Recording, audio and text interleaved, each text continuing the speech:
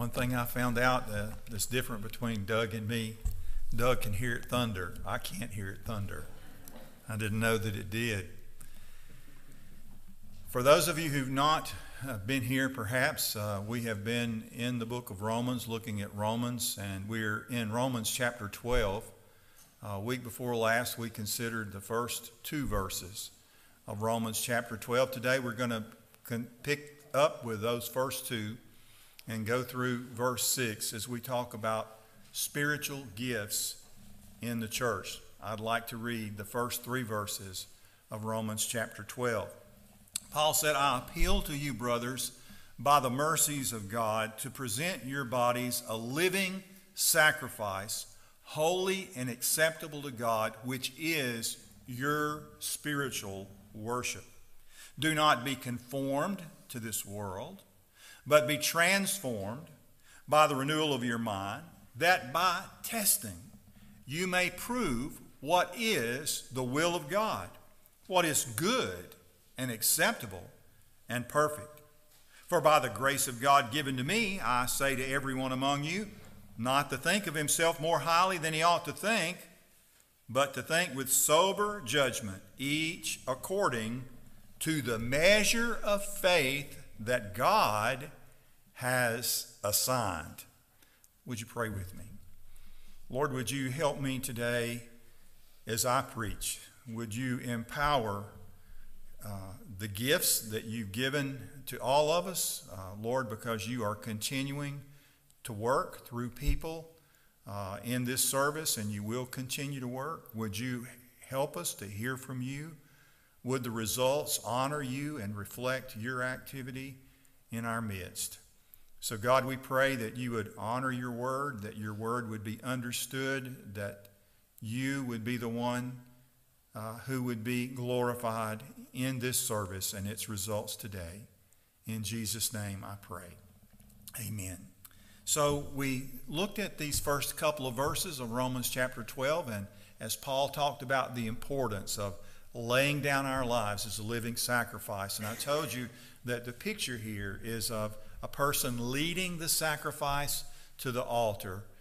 Perhaps in the Old Testament, the sacrifice led to the altar to be offered as a burnt offering, to be spent, to be used up in the process of sacrifice. And we considered the Greek word for burnt offering, which is an interesting word. And I won't be able to pronounce it just right. But holocautum. Holocautum. The Latin word is holocaustus.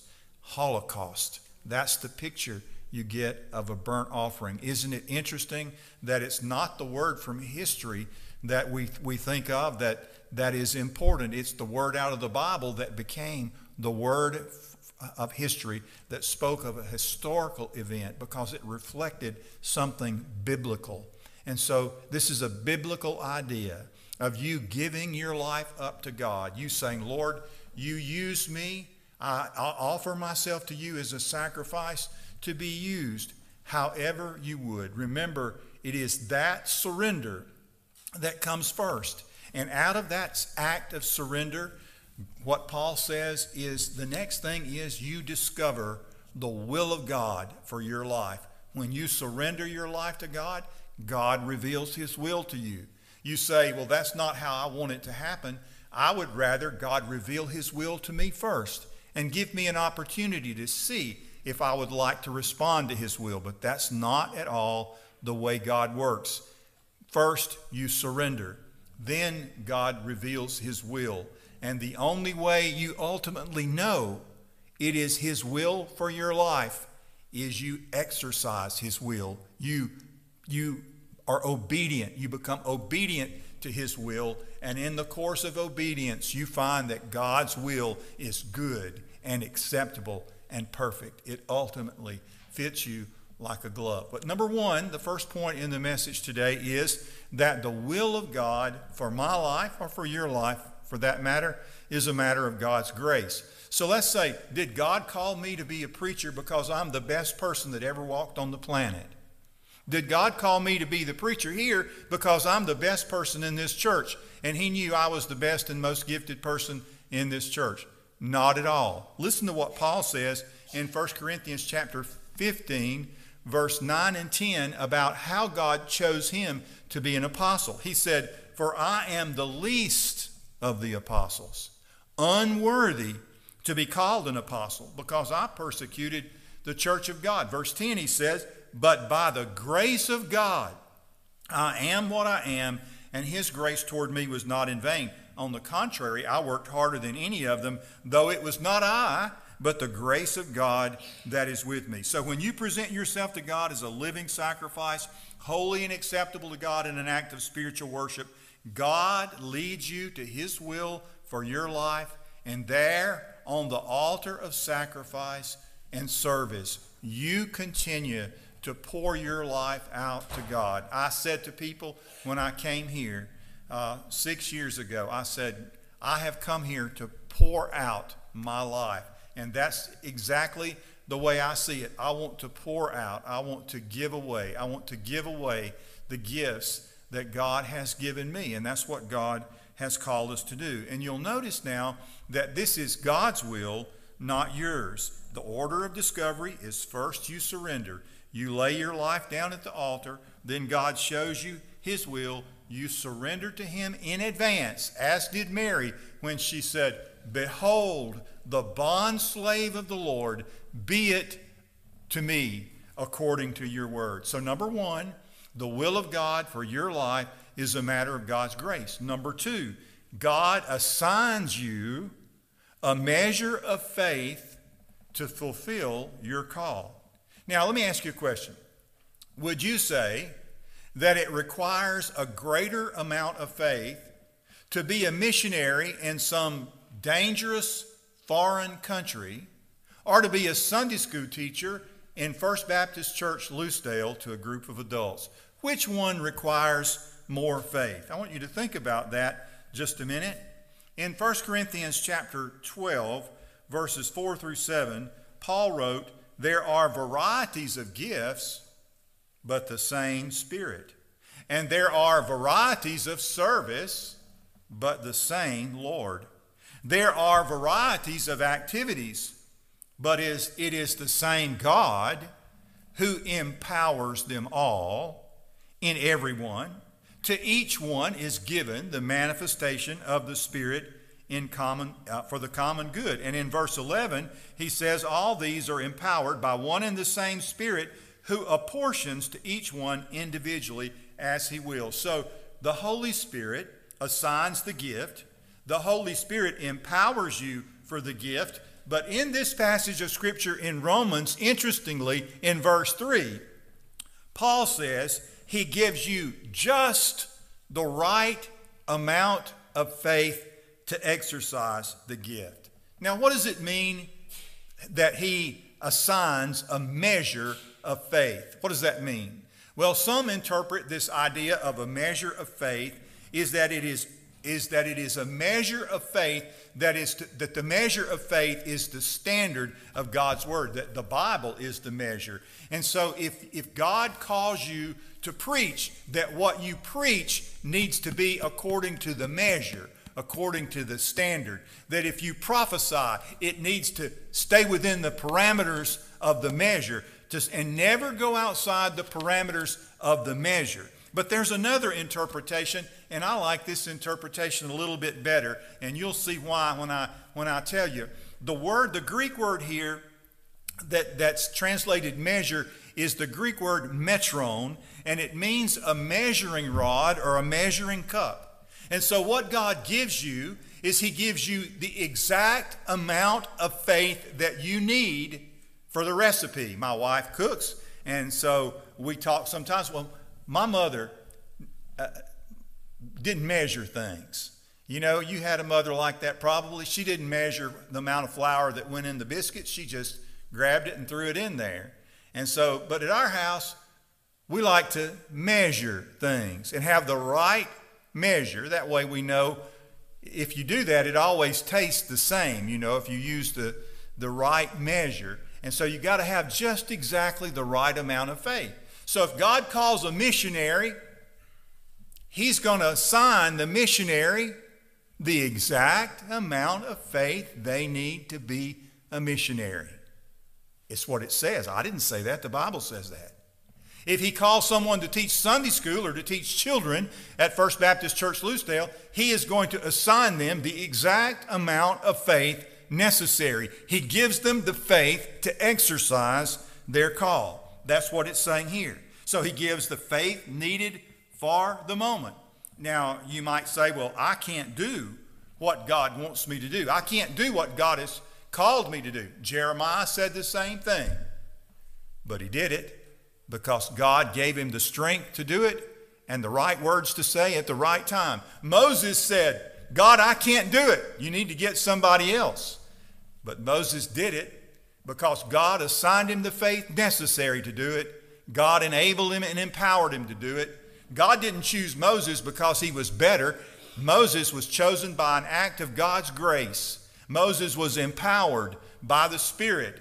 Moses was given the faith necessary to fulfill his assignment. And when God reveals his will to you, remember, surrender always comes first. Then God reveals his will. Then God will assign the necessary faith. I'm telling you, when God reveals his will, it'll scare you to death.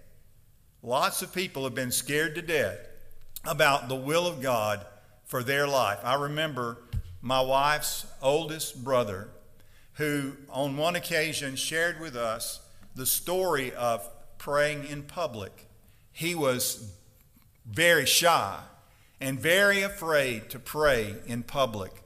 But finally, God gave him the faith that he needed just to be able to do that simple thing, to be able to pray in public. You say it's not a very big thing. It was a big thing for him. And when God laid it on his heart that it was something he needed to do, it terrified him. But God assigned the necessary faith. Next, the gifts that we are given are as different as we are different. Paul says in 1 Corinthians, I'm back to Romans chapter 12, verse 4. We're in Romans chapter 12, verse 4. We're going to read verses 4 through 8. We've read the first 3 verses, now 4 through 8. For as in one body we have many members, and the members do not all have the same function. So, though many are one body in Christ, and individually members of one another, not individually members of the church, we are individually members of one another. Having gifts that differ according to the grace given to us, let us use them. If prophecy, in proportion to our faith. If service, in our serving. The one who teaches, in his teaching. The one who exhorts, in his exhortation. The one who contributes, in generosity. The one who leads, with zeal. The one who does acts of mercy, with cheerfulness. So Paul tells us what gifts there might be, these varieties of gifts. Same Spirit assigns the gifts. The results are not always the same when we exercise our gifts.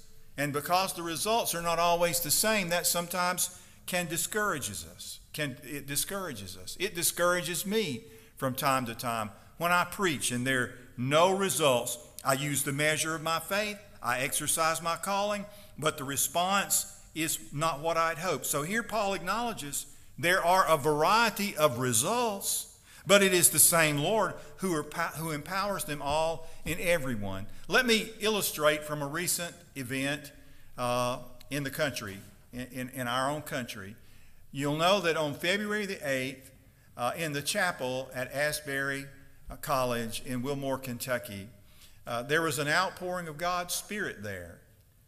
The preacher didn't know there was an outpouring of God's Spirit there that day. As a matter of fact, the preacher who preached was Zach Meerkreebs. He was the assistant soccer coach whose assignment it was to speak that day. And remarkably, he was speaking from Romans chapter 12. And as he spoke, he said, look, he said, we're here today for what God wants to accomplish. Let me quote what he said. He said, I hope you guys forget me, but I also hope that anything from the Holy Spirit and God's Word will find fertile ground in your hearts and produce fruit. Romans 12, that's the star, okay? God's Word and Jesus and the Holy Spirit, moving in our midst. That's what we're hoping for. So he preached. No one came forward at the end of the service, though. And he was convinced that he'd blown another sermon, as so many pastors are when they finish preaching. As a matter of fact, when the service was over, he texted his wife, "Just finished another stinker.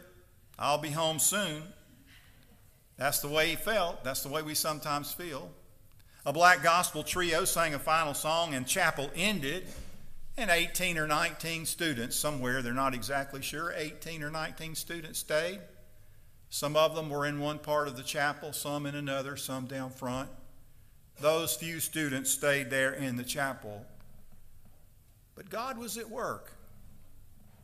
And 2 weeks later, with the best estimates, there were 20,000 people who had come to Wilmore, Kentucky the last weekend alone, influenced by what happened as a result of that service. The soccer coach who preached felt as if he blew it, but God was in charge of the results, and look at what God did. The gifts of the people at Asbury were as different as the people there, but when someone simply exercised the faith that God had given to exercise the gift that he'd called them to do, the results were something that only God could do. But know this, the same thing could happen here on any given Sunday morning as a result of you teaching your Sunday school lesson, or as a result of you exercising your gift to greet someone at the door,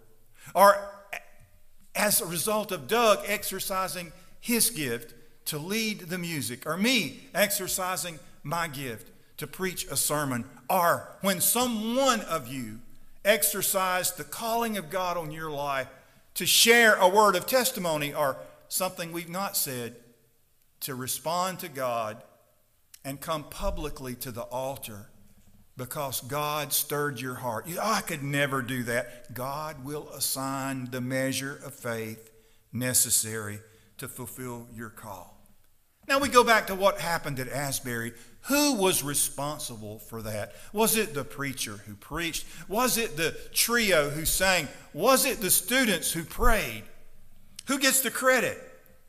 Listen to what Paul said. He said, "For by the grace given to me, I say to every one of you, don't think more highly of yourself than you ought to think, but think with sober judgment." He said, we are one body with many members. We don't all have the same function, but we are one body in Christ and individually members of it. Let's say you were playing a baseball game, and let's say you hit a home run. What part of your body would get the credit for hitting the ball out of the park? Would it be your eye that followed the ball from the pitcher's hand to the end of your bat? Would it be your hands that held the bat? Would it be your arms and your shoulders that swung the bat, or your body, your core that helped you swing, or your legs that stabilized the whole process? Which part of your body would get the credit? Well, no part of your body would get the credit. It's your whole body working together. And so when in the church, when we simply do what God has called us to do, each person, the person greeting, the person singing, the person praying, the person responding to God in whatever way God calls you to respond, God works in that. And He brings about the results that He wants to happen. Our gifts ought to be exercised with humility. Now, so God gives us the gift. And when God assigns me a particular gift, this is the final point, I'm to exercise the faith He's given me to fulfill my calling. When He reveals His will, I am to do it. I'm to be obedient. I'm to exercise my faith. But some of you have never done that. You've yet to lay your life down at the altar and say, God, I will be whatever you want me to be. So let me read you one more time, verses 6 through 8. And I want to read it from the New Living Translation. He says, in His grace, God has given different gifts for doing certain things well. So if God has given you the ability to prophesy, speak out with as much faith as God has given you. If your gift is serving others, serve well. If you are a teacher, teach well. If it is your gift to encourage others, be encouraging. If it is giving, give generously. If God has given you leadership ability, it says here, take the responsibility seriously. Paul said, do it with zeal. Be enthusiastic. Be on fire. Don't be complacent. Don't be lethargic. And if you have a gift for showing kindness to others, do it gladly. Do these things. Be obedient to God. Finally, what will you discover when you release yourself to be obedient to God? Paul said up in verse 2, you'll prove what the will of God is. You'll prove it by doing it.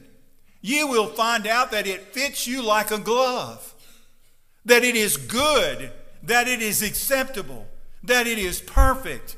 It is what you were called to do. This is good and acceptable and perfect, not for God, but for you. It's you. It fits you. There will be days when you serve and you won't see anything happen. But there will be days when the heavens open and God pours out results beyond your dreams. What comes first? Surrender. You surrender. And then God shows you His will. Let me give you an illustration, my favorite illustration of that.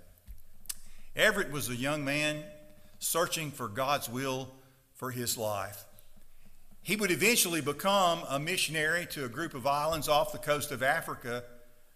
But before he knew he was to be a missionary, his journey in finding God's will began where yours should begin, and that was at the altar of his church.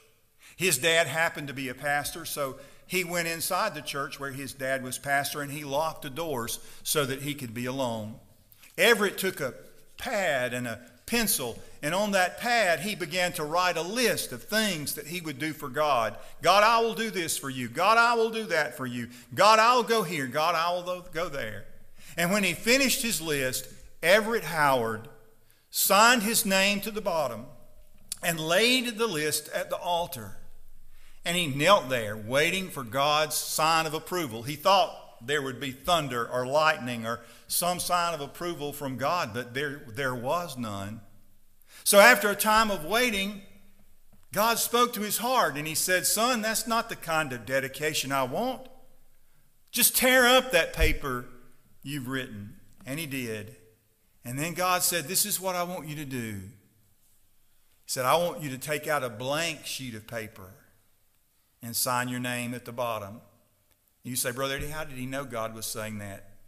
You know how he knew God was saying that. Sometimes you just know. Sometimes you just know that your effort is not what God wanted, and you just realize that there's something else. And so that's what he did that day. He tore up the paper. He signed his name at the blank sheet of paper, at the bottom of a blank sheet of paper. And he laid that blank sheet of paper at the altar and said, God, I offer you my life as a blank page. No strings attached. I'll go wherever you want me to go. I will do whatever you want me to do. And out of that act of surrender, God eventually revealed his will to Everett Howard. Surrender comes first. Surrender before you know. When you surrender, then you will know what the will of God is. And as you're obedient to the will of God, as you step forward by faith and do what God wants you to do, one thing will be proved. Man, what God called me, I was made for this. It fits me like a glove. I was made to do this, called to do this. Will there always be great revivals that break out as a result of what you do? No. But you're just to keep on being obedient. And one day the heavens might open and revival might come. And when it comes, it won't be you. It will be you and the person who greeted people at the door, and the person who led the music, and the person who prayed at the offering time, and the Sunday school teacher who taught the children during the service, and the brotherhood guys who cooked the breakfast that morning. All the body working together, God will have used on that particular day. And somebody will say, man, that was a home run. Glory to God.